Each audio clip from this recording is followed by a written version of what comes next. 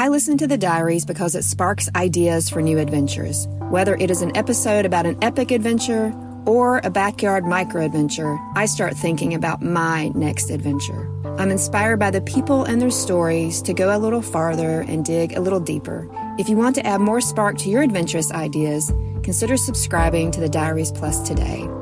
I'm Crystal, a longtime listener from the foothills of the Blue Ridge Mountains in North Carolina. Thanks to everyone who has subscribed to the Diaries Plus. It's been awesome, and you're powering the show as we move into the future. If you're interested in subscribing today, there's a link in the show notes. Please join. Now, on to the show.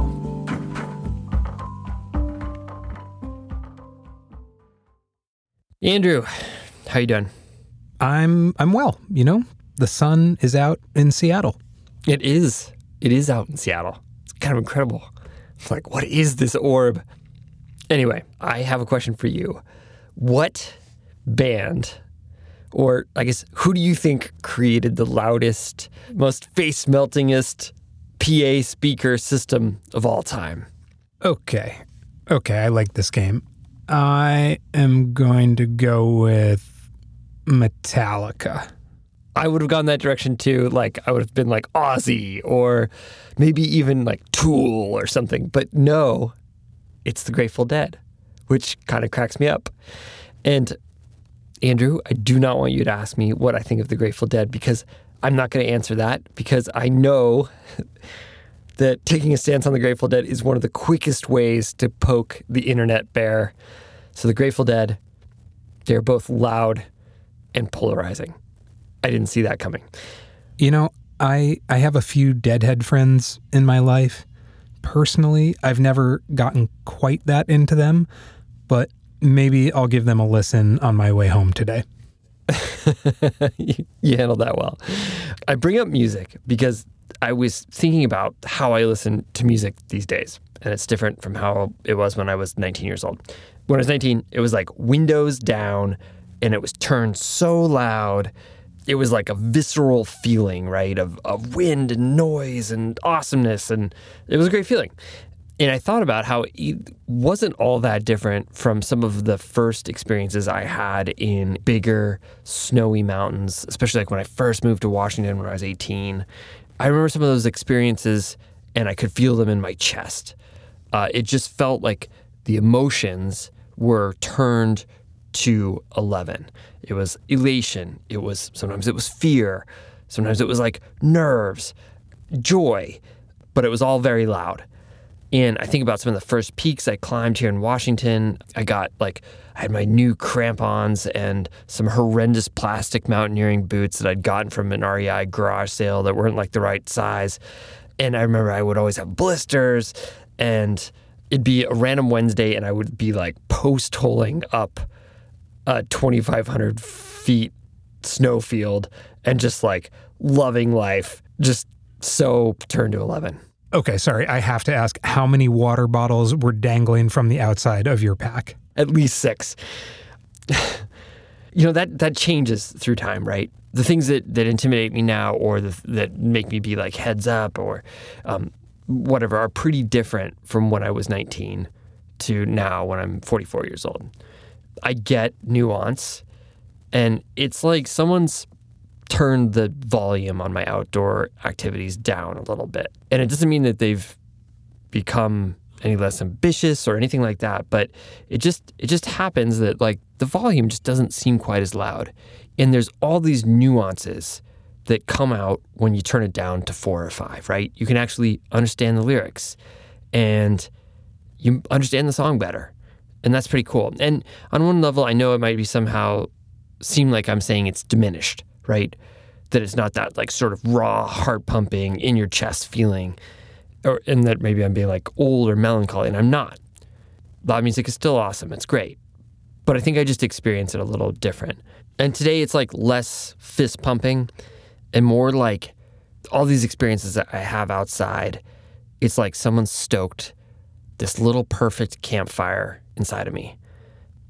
One of those is not better than the other. They're just different. Yeah, I know what you mean.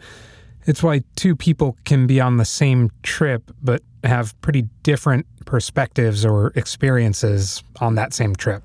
Exactly. You've got a story about that today, a story about perspective. It's true. And coincidentally, the story comes from a massive fan of the Grateful Dead. Today, we have a story about a month-long adventure traversing some of the most rugged terrain in North America on a NOLS, or National Outdoor Leadership School trip. We talked to a student in the course and one of the veteran instructors who taught it. And the things that stand out to each of them as memorable do not exactly match up. I'm Andrew Burton. I'm Fitz Cahall, and you're listening to the Dirtbag Diaries.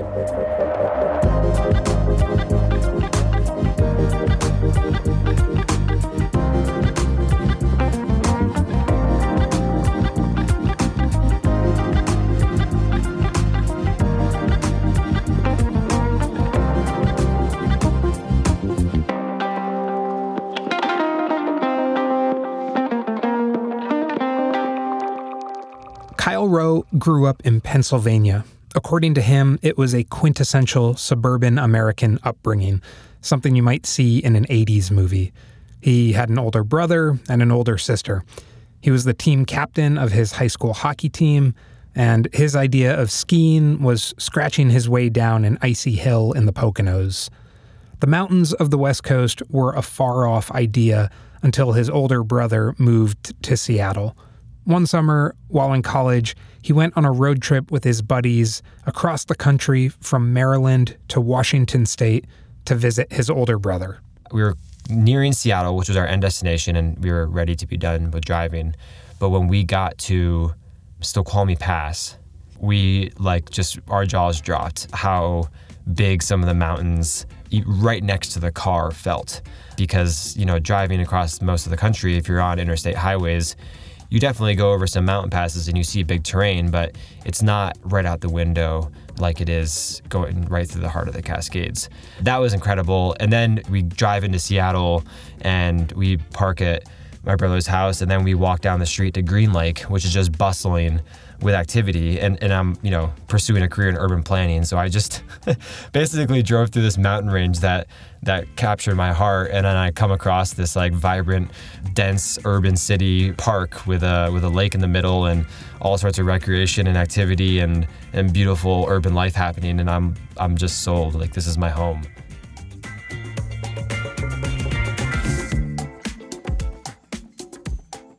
When I went back for sophomore year at the University of Maryland, I told my friends, hey guys, this is great. College is fun, but I'm actually going to transfer. I'm going west, which I ended up doing. As soon as he could, he was out in the mountains trying to keep up with his brother.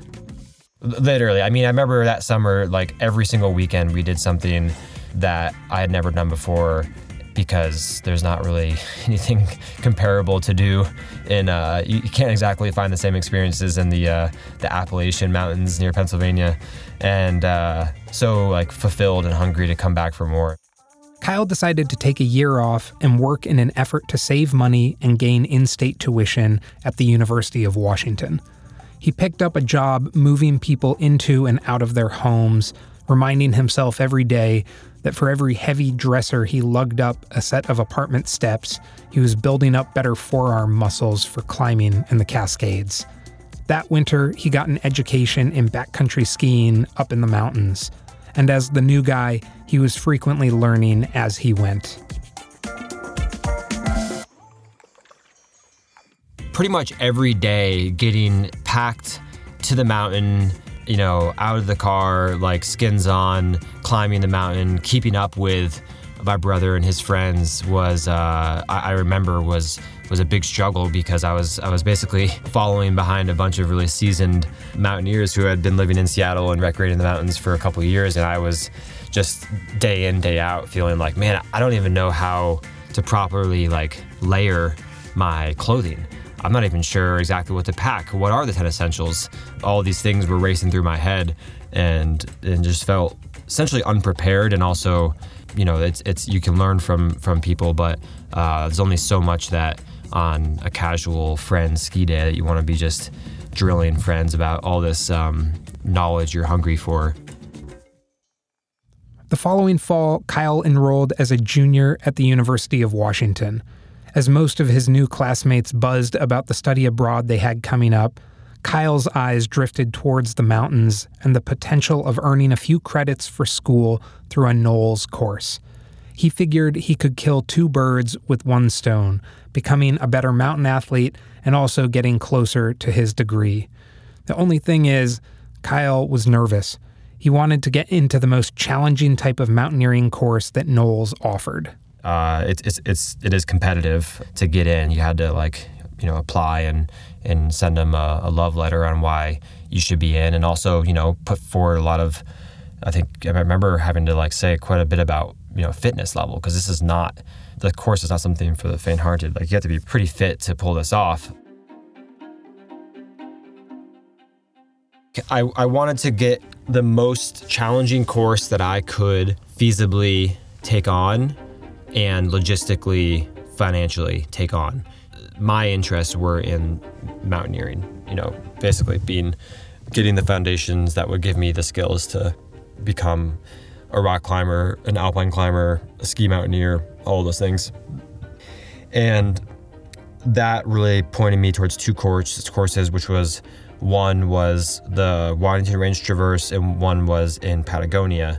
It was kind of a simple choice for me. It's while I would love to go to Patagonia someday for this sort of education, I think I can reduce some of the barriers and really just focus it on the kind of mountaineering education that I was looking for.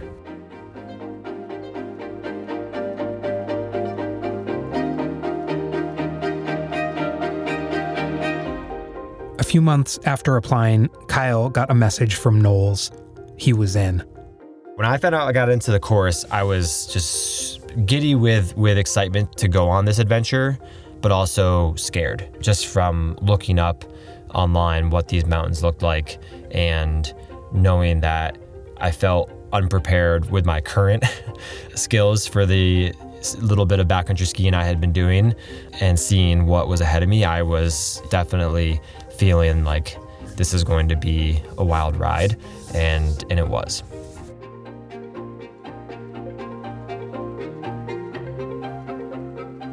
The course Kyle had been accepted into was no small feat. The team would spend 30 days straight in the Waddington Range, traversing up and over numerous mountain passes and hiking along the flanks of the namesake peak, Mount Waddington. They would start at the end of a road with no trail, and from there the group would need to navigate through the forest, climb up into the Alpine, and live above tree line for weeks on end. There would be no toilets, no showers, no rest huts.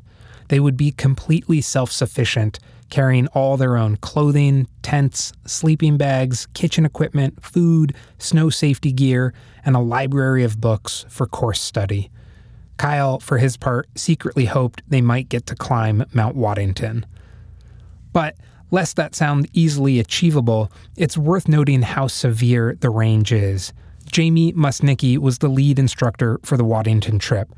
At the time of Kyle's course in 2012, Jamie had been teaching NOLS courses for a decade after having previously been a NOLS student herself. She specialized in teaching mountaineering, rock climbing, backcountry skiing, and avalanche risk management. Jamie would be going into her fourth Waddington course with Kyle's class, and, it's worth mentioning, years later would go on to become the executive director of the American Avalanche Association. Here's how she describes how epic Mount Waddington and the surrounding terrain is. It's this huge glaciated peak, and there's no easy way up Mount Waddington. It is steep rock or steep snow and ice, lots of avalanche hazard. Yeah, it takes real effort to get into Mount Waddington in the first place. You're going through easily a week approach on foot to get to the base of Waddington. And it's just this, it is surrounded by this sea of equally as rugged, but not quite as tall peaks. After his spring semester at UW wrapped, Kyle drove north through the muggy June heat out of Seattle to the NOLS Pacific Northwest headquarters in Mount Vernon, Washington. Upon pulling into the parking lot, he met his fellow students and the course leaders. So there's 12 students in the course and 3 instructors. We had a really unique course in that we had 11 guys and 1 woman. And then also, I'm pretty sure we had the first all-female instructor group. You show up and you're excited, you're scared, you want to meet all these people, but also at the same time, you need to be like practicing putting crampons on mountaineering boots that maybe you have never done before, or trying to help someone else who's never even seen a crampon before. I mean, we're talking about taking a lot of people, some of which who have only ever lived in the front country, and telling them that like, yeah, you're going to poop in a crevasse without toilet paper for the next month. Here's what we need to do that. I asked Jamie about the pressures of bringing that many young people who, let's be honest, as a demographic, are not known for their risk management or decision-making, into an alpine experience where the terrain can be severe and unforgiving. One thing that we would do on Knowles courses to just set the tone from the start is just have open, ongoing conversations about what our expectations are of each other, like what students can expect of us as instructors, what we are going to expect of them. And everybody is ultimately responsible for their own well-being and, needs to take ownership over that, as well as the well-being of the group. Like our decisions impact not only us as an individual, but also impact the whole group and the experience of the group. So, that's part of what we're trying to instill out there too, is like helping people gain better situational awareness, even as a still developing human.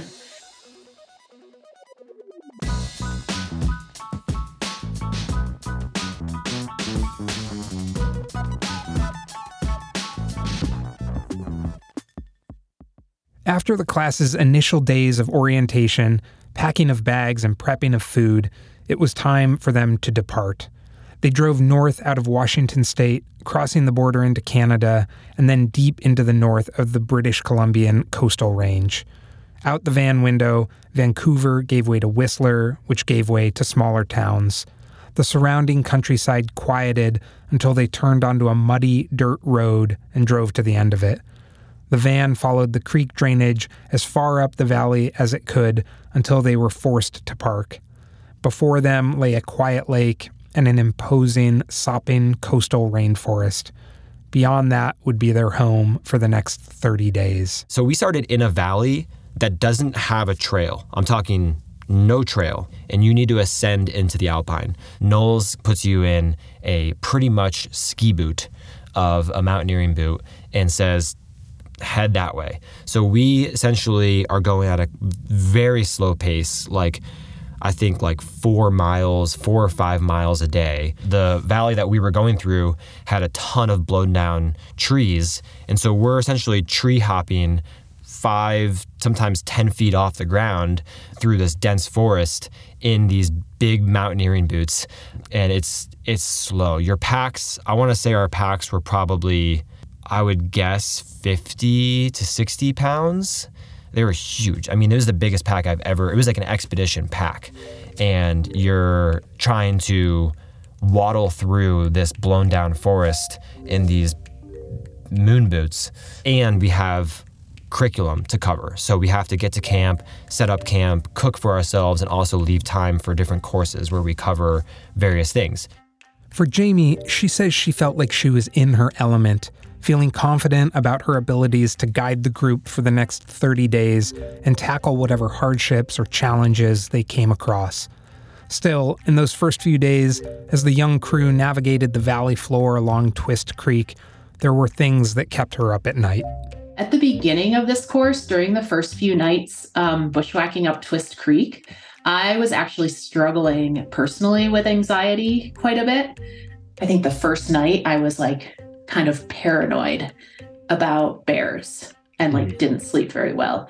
And then the second or third night, I was awake all night because we're camping in the middle of the bushwhack zone. So there's just standing dead trees all around. And I was terrified that the trees were it was like kind of storming out, and the trees were going to come down on our tents in the night. Kyle, for his part, says he was blissfully unaware of the danger of bears or potential widowmakers falling out of the sky and hitting the group. He says the ill-fitting mountaineering boots and all the log balancing with heavy packs took up most of his mental energy. Slowly but surely, the landscape took its toll. A bunch of us got these gnarly blisters, like really gnarly blisters. I remember like day 2, some of us pulled our feet out of our boots, and it looked like it was almost like a bullet hole had gone through the foot, and how like deep and red some of these blisters were. It was pretty gnarly. But the instructors always had faith, and they knew, you could kind of see it in there, how calm they were. They're like, yeah, that's a bad blister. We're going to figure out how to repair it, and we're going to put that foot back in the boot, and we're going to keep going. I feel like my role is to see the group and the individuals and the group dynamics that I have, and just be creative and open to figuring out what is going to be the best setup for these people at this time in this place to maximize the learning that they can experience. By day 4, the group began to finally climb up out of the valley floor. Steep hiking upon spongy earth led above the blowdowns. Discontinuous snow began to appear. A few hours later, they left the dirt behind entirely, and the trees began to thin. And I remember that first ascent where we kind of like climbed to this ridge line underneath this like, craggy little mountain, and kind of poked over the other side. And behind us, we could see the forest we came out of. But in front of us, all we could see was endless, just a sea of mountains and glaciers and gigantic crevasses. We were at this moment where behind us was what I think pretty much everyone knew, which was forest, hiking, trees, woods, and you're leaving behind what you know as the wilderness, and you're entering this new version of wilderness that is just a sea of mountains poking out of ice. And it's a wild ride to be in that position and be like, all right, we're gonna go through all of that. But at the same time, you're like, wait a second, that's where we're headed? Oh my God.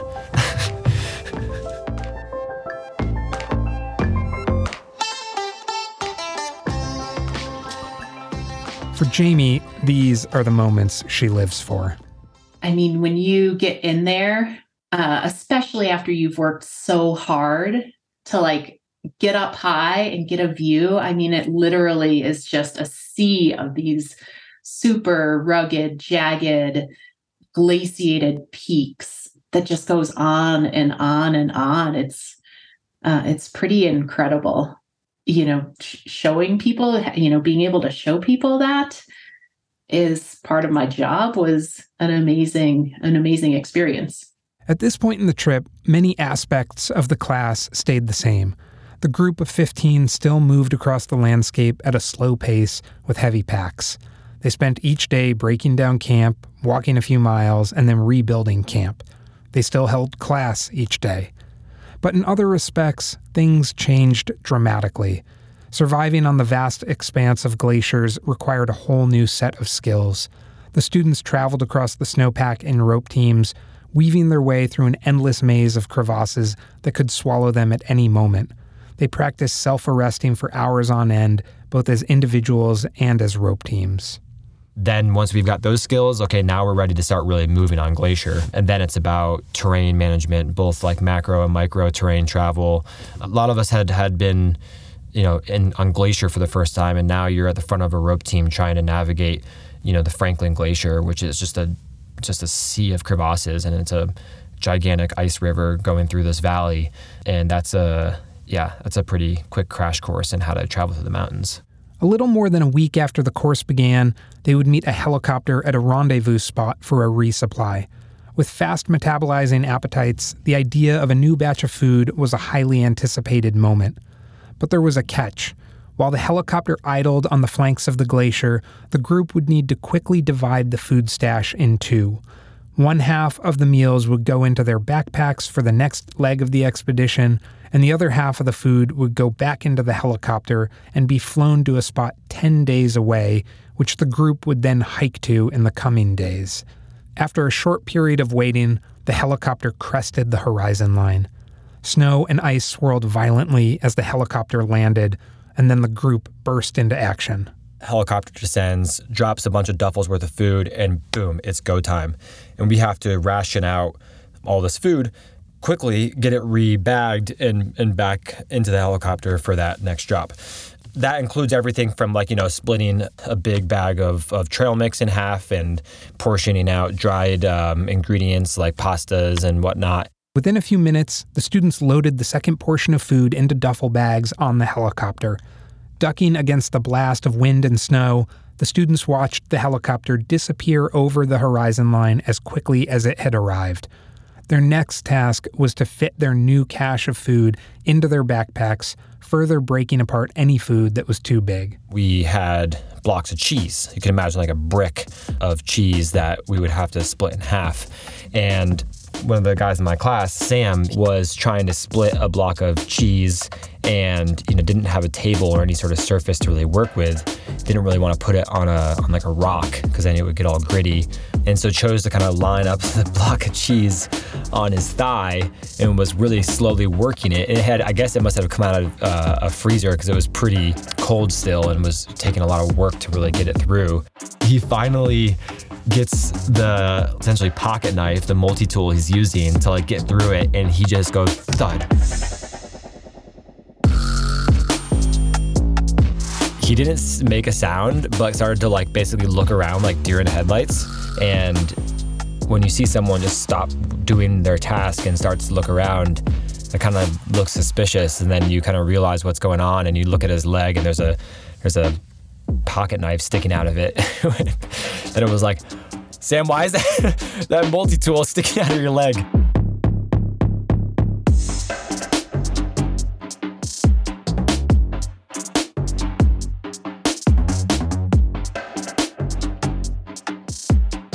More after the break.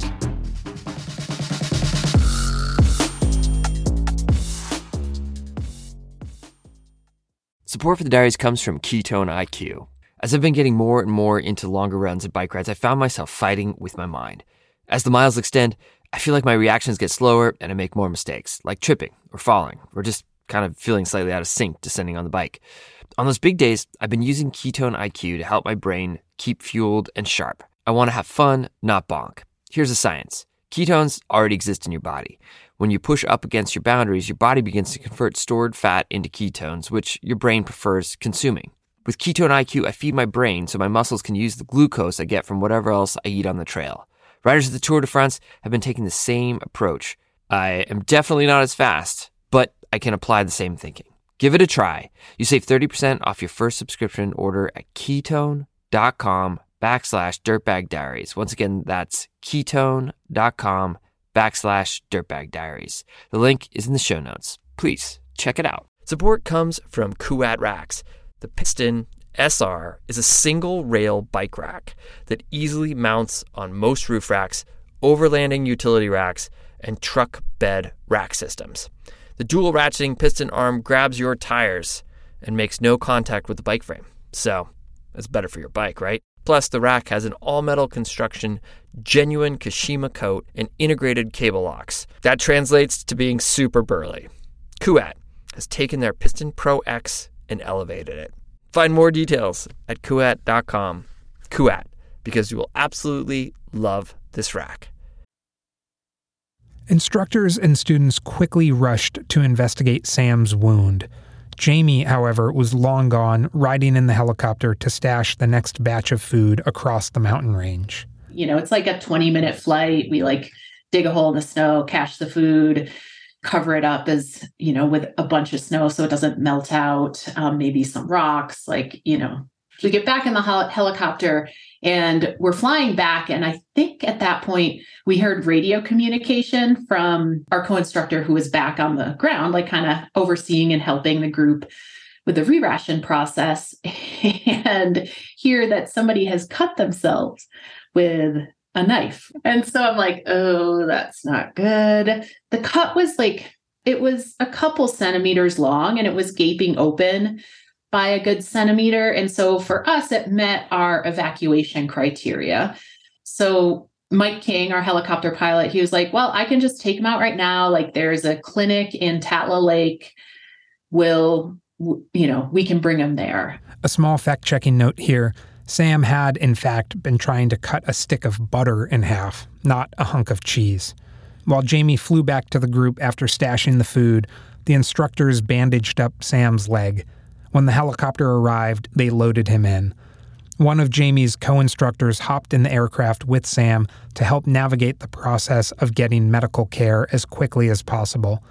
After the helicopter departed again, the group sat on the glacial moraine, stunned.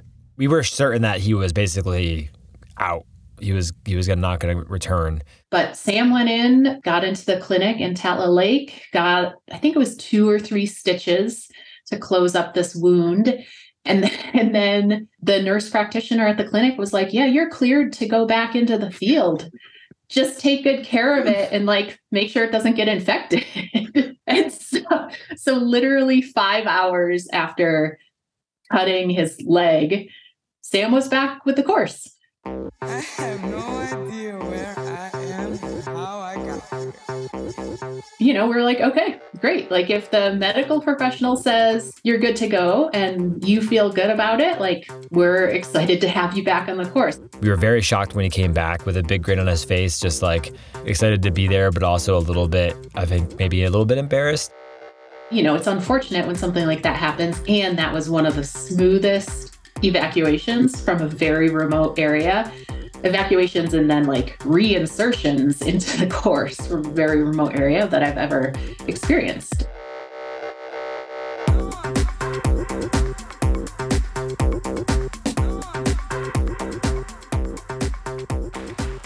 With Sam back with the group, his fellow students divided up his gear so that he wouldn't have to carry as much weight on his injured leg, and the class pushed onward. Despite Sam's scary slip-up, the vibes were good. The students, once strangers, were bonding into a well-oiled machine, learning how to quickly set up and break down their tents, cook meals as a team, and navigate the terrain while roped up. With their newfound confidence, they really began to have fun with the course, even if the fun was in an oversharing sort of way. Because this whole thing of taking a bunch of people who had only lived and experienced really living in the front country and saying, hey, you're going to live in the back country and poop in the woods, or actually you're going to poop in a crevasse. We like took that and like made it fun, and we created what we called the Waddington shit scale. I mean, I've got my Waddington shit scale from June 15th. My delivery was a 2, scenery was a 3, ambiance was a 3, the sweep was a 2. So sounds like that one didn't come out too well. Oh, the next day on 16th, we made chocolate chip gingerbread that day. That one, Waddington shit scale for me was delivery 3, scenery 3, ambiance 4, sweep 4. Sounds like that one came out real easy. Impressed, if mildly grossed out, by Kyle's candor, I checked with Jamie about how often this sort of thing happens on a NOLS course. It's relatively common for groups to come up with their own rating system. Sometimes instructors will introduce this idea, and in part it's just to like normalize that, hey, we are all are going to have to poop out here, and it could be awkward and uncomfortable and you might not know what to do, but this is how you do it. This is how you do it comfortably. This is how you do it and maintain good personal hygiene when you're out for a month in the mountains without showering. Yeah, having a rating system is pretty common practice. By the time the group reached their second food cache, they were buzzing with excitement, not just for the nutritional boost, but because they would spend the next few days applying all they had learned over the last 3 weeks into a thesis of sorts. Groups of students would go out and climb a peak of their choosing in the surrounding landscape and demonstrate all their new skills. For Kyle, the objective he felt was most worthy was a no-brainer: Mount Waddington itself. But first, they needed to get their duffels of food. So a lot of anticipation is boiling up in us as we kind of approach this second food stash, which is at our base camp for that student-led alpine climb. And we arrive at it, and the bag is broken open by some sort of bird. The bird had, pecked through the canvas, exposing the food inside to the elements that had, come in the last 10 days, and broken into a few of the baggies, one of which I remember vividly was this dried tomato sauce and a bag of like dried fruit. And those two things had mixed together to make this kind of slurry of like rained and snowed on tomato sauce that had rehydrated it with like dried mango and dried pineapple and stuff like that. And you're looking at this like in a pile in a bag of like ripped up plastic inside of a ripped open duffel. And you're like, okay, that's dinner. Though Jamie had buried the cache, it was apparent that some animal had dug it up. They weren't going to let less than appetizing meals stop them now. Kyle and 3 others enthusiastically plowed ahead and pitched the idea of climbing Mount Waddington. For me, it felt very natural to try to find the most accessible route up Waddington, because I don't know if I'll ever be back to this range. I'm sitting right below the mountain. I've read a lot about it. I've heard a lot about this peak and the kind of stories behind it, and wanted to give it a go. The mountain, infamous amongst mountaineers and alpinists the world over, has no easy summit route, instead forcing climbers through a gauntlet of obstacles, including, depending on the route, rock climbing, steep snow, avalanche hazard, glacial travel, ridge traverses, ice and mixed climbing, and of course, the infamous weather of the Coast Range and the broader Pacific Northwest. In a typical Knowles course, the final climbing attempt is intended to be climbed by the students without an instructor, but Waddington's notorious reputation and extreme difficulty led the instructors to approve Kyle and 3 other students' attempt only if an instructor joined them. With a good weather window for the next few days, they set out the next morning. So essentially what we had to do was ascend a glacier and kind of get up on top of a ridge. The ridge was this like long, continuous ridge line that had a bunch of like gendarmes and breaks and curves and all that you had to continue to kind of navigate through to keep getting up to what would be like the final push to the summit, which would have been, I want to say, like some low grade rock climbing. And so we finished the approach and got onto the ridge line and had to essentially chop out a spot for our tent. And so after all of these experiences that we've had that are all new for everyone, now we're in a position we are going to be chopping out a tent platform on a pretty thin, snowy ridgeline to try to sleep for a few hours and get some rest, which is just even more of a wild experience. And we basically brought one tent for a 4-person student team and 1 instructor. So we were working with a tighter sleeping environment. But honestly, like, it was so cold and just like kind of wild to be up on a alpine ridgeline like that for the first time in your life, that having some other people, pretty cozy up against you kind of was a little bit of security. And just knowing that you had people in this adventure with you and that you had support in kind of surviving the night. And then the next morning we woke up, packed up, and took off to kind of continue finishing the climb. This ridgeline had it was pretty narrow, but then capped with snow. So you're kind of both trying to manage your exposure to cornices, but also needing to use as much of the width of it to get through various sections. As Kyle and the crew inched their way up along the ridgeline, they came to a carved-out section that Kyle described as almost like the entrance to a couloir. It would require them, instead of staying on top of the ridgeline, to traverse into the bowl and move along sideways as a rope team before exiting and gaining the ridgeline proper again. But beneath them, as they traversed across this snowy scoop, lay cliff bands that would result in horrific injuries, if not death, for all of them if they fell and pulled their teammates down. It was just like you were kind of sidestepping into it and kind of plunging your axe at your side, but because the snow is so steep, you're kind of plunging your axe pretty equal with your waist height. And we had to, as a rope team, we're all roped to each other, get around this feature And as we're in the like middle of it, one of the students in the middle of the rope slipped. And so I remember basically doing what I was taught just a few days prior, which was to, get down into self-arrest mode and start kicking my legs to prepare for the rope to come taut on my harness and essentially start pulling me down as well. But thankfully he self-arrested before weighting the rope and was able to get traction, and we carried on. And we kept going until we got to a point where we needed to rappel off of a bollard, or if we left behind a picket, to keep moving along this ridgeline.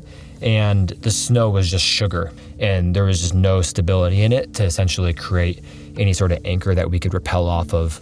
We had a little meeting, we're hunkered down like on this ridge looking at this rappel in front of us, and essentially realized that like, shit, it's not going to happen. And the instructor kind of explained why. I really appreciated actually the fact that she took the opportunity to give us kind of the reasoning and why we weren't going to be able to continue. So yeah, we unfortunately had to turn around at that point, and we probably got, my gut says probably got about 50% of the ridgeline climb done before we were turned around by snow conditions. The crew carefully navigated their way back down the ridgeline, eventually trudging back into camp. And while they were bummed they hadn't reached the summit, they had had long conversations before setting out about expectations and realizing that they were going for a lofty goal. By all metrics, the endeavor had still been a success, applying the skills they had learned, pushing their personal boundaries, getting up high in the mountains, and staying safe. Upon arrival back at base camp, the reality set in. It was time to begin their journey home, descending out of the Alpine and into the lush forests below.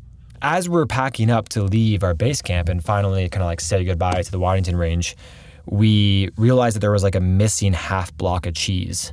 And we're already like 5 days out from really being done with the course, and we're looking at all of our bags and we're realizing like there is not enough food. Between the second food stash getting ripped open by birds, heightened appetites from their big outing, and the notorious missing block of cheese that required numerous team meetings about what might have happened to it, the group resigned themselves to their fate.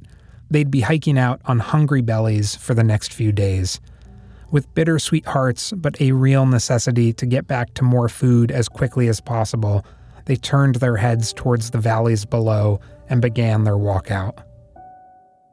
We had spice water, which was that we took the spices that we still had and heated it up in water for breakfast. And we collected fiddleheads throughout the day. Fiddleheads are essentially like baby ferns that are still coiled up, and it's this like little meaty fern nugget.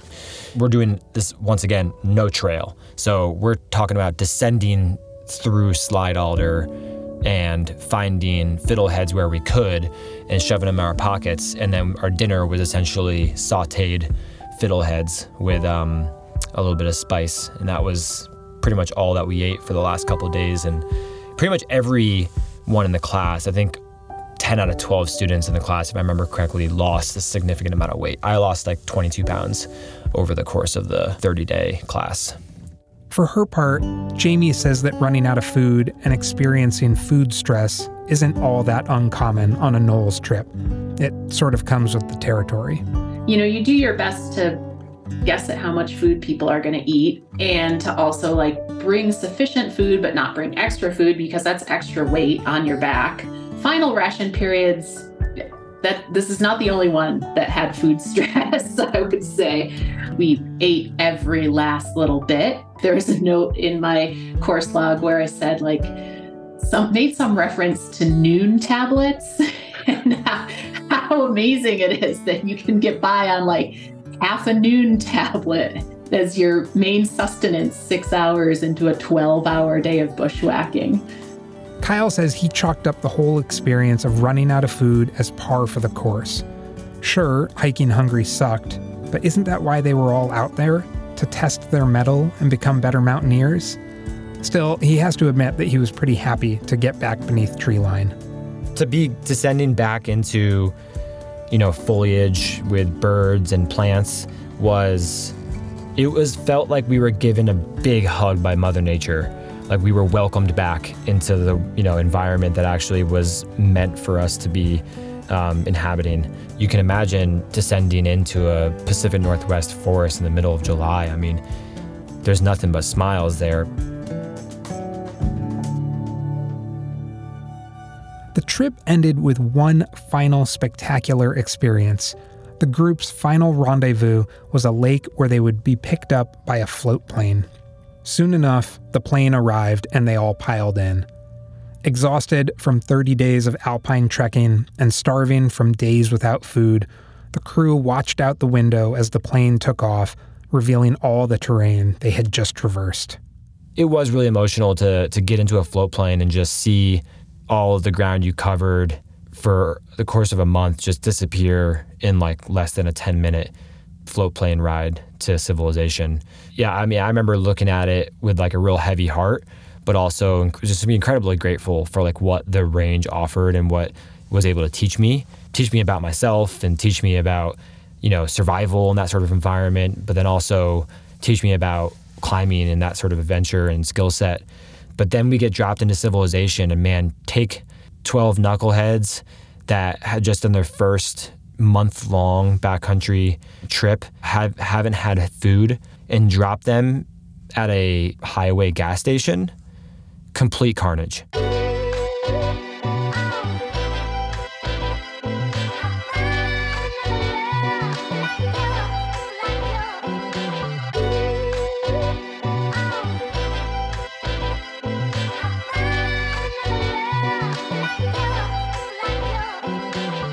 In terms of like the experiences that like really had a profound impact on my climbing career and life, I don't think I could really argue that there is anything that comes close to it. I've definitely been pursuing climbing and skiing as my primary like hobby and passion for a decade now, and can name off many things I've done that are technically harder or covered more ground in the same amount of time or was ticking off bigger routes in terms of grade and difficulty, but nothing touches on that in terms of the amount of time spent out there, like how much you're self-sufficient. There's no second place to it in terms of a way to learn these skills and the kind of backcountry experience and climbing experience, like versus maybe the traditional method of having a mentor who kind of takes you on various adventures and kind of brings you along on the journey. It sounds nice. I didn't have access to that, so I was picking my education, and this was, in the end, a damn fine way to do it. And for Jamie, who has since stepped back from Knowles and now only occasionally helps out on expeditions, the trip stands out in her memory for many reasons. It was exciting for the three of us. There hadn't been an all-female Waddington instructor team prior to that, to our knowledge. And yeah, we had a good time, and like it matters and that we had a great time and things went well. It doesn't really matter that it was all women. Like on one hand, sort of, yes, but on the other hand, it's like, yeah, we were just people out there doing our job and enjoying what we do.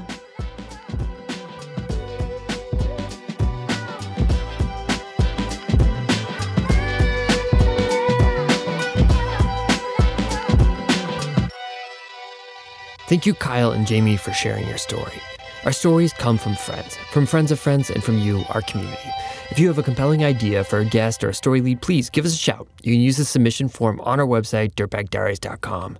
Music today from Jacob Bain and Nis Cotto, Bardo and Augustine, Joya, The Brow, Boxwood Orchestra, Faring Gemini, Akeen Orbay, Jules Blueprints, Matthew D. Morgan, Money Cat, JV and the Super Molten, and Brendan O'Connell. The tracks are courtesy of the Artists Track Club or Free Music Archive. Jacob Bain and Nis Cotto composed our theme song. You can find the links to the artists at our website, dirtbagdiaries.com. This episode was produced by Andrew Burton with additional production help from Ashley Langholtz and Becca Cahal. Illustration by Walker Call. Becca Cahal is our executive producer. I'm Fitz Cahal, and you've been listening to the Dirtbag Diaries. Thanks for tuning in.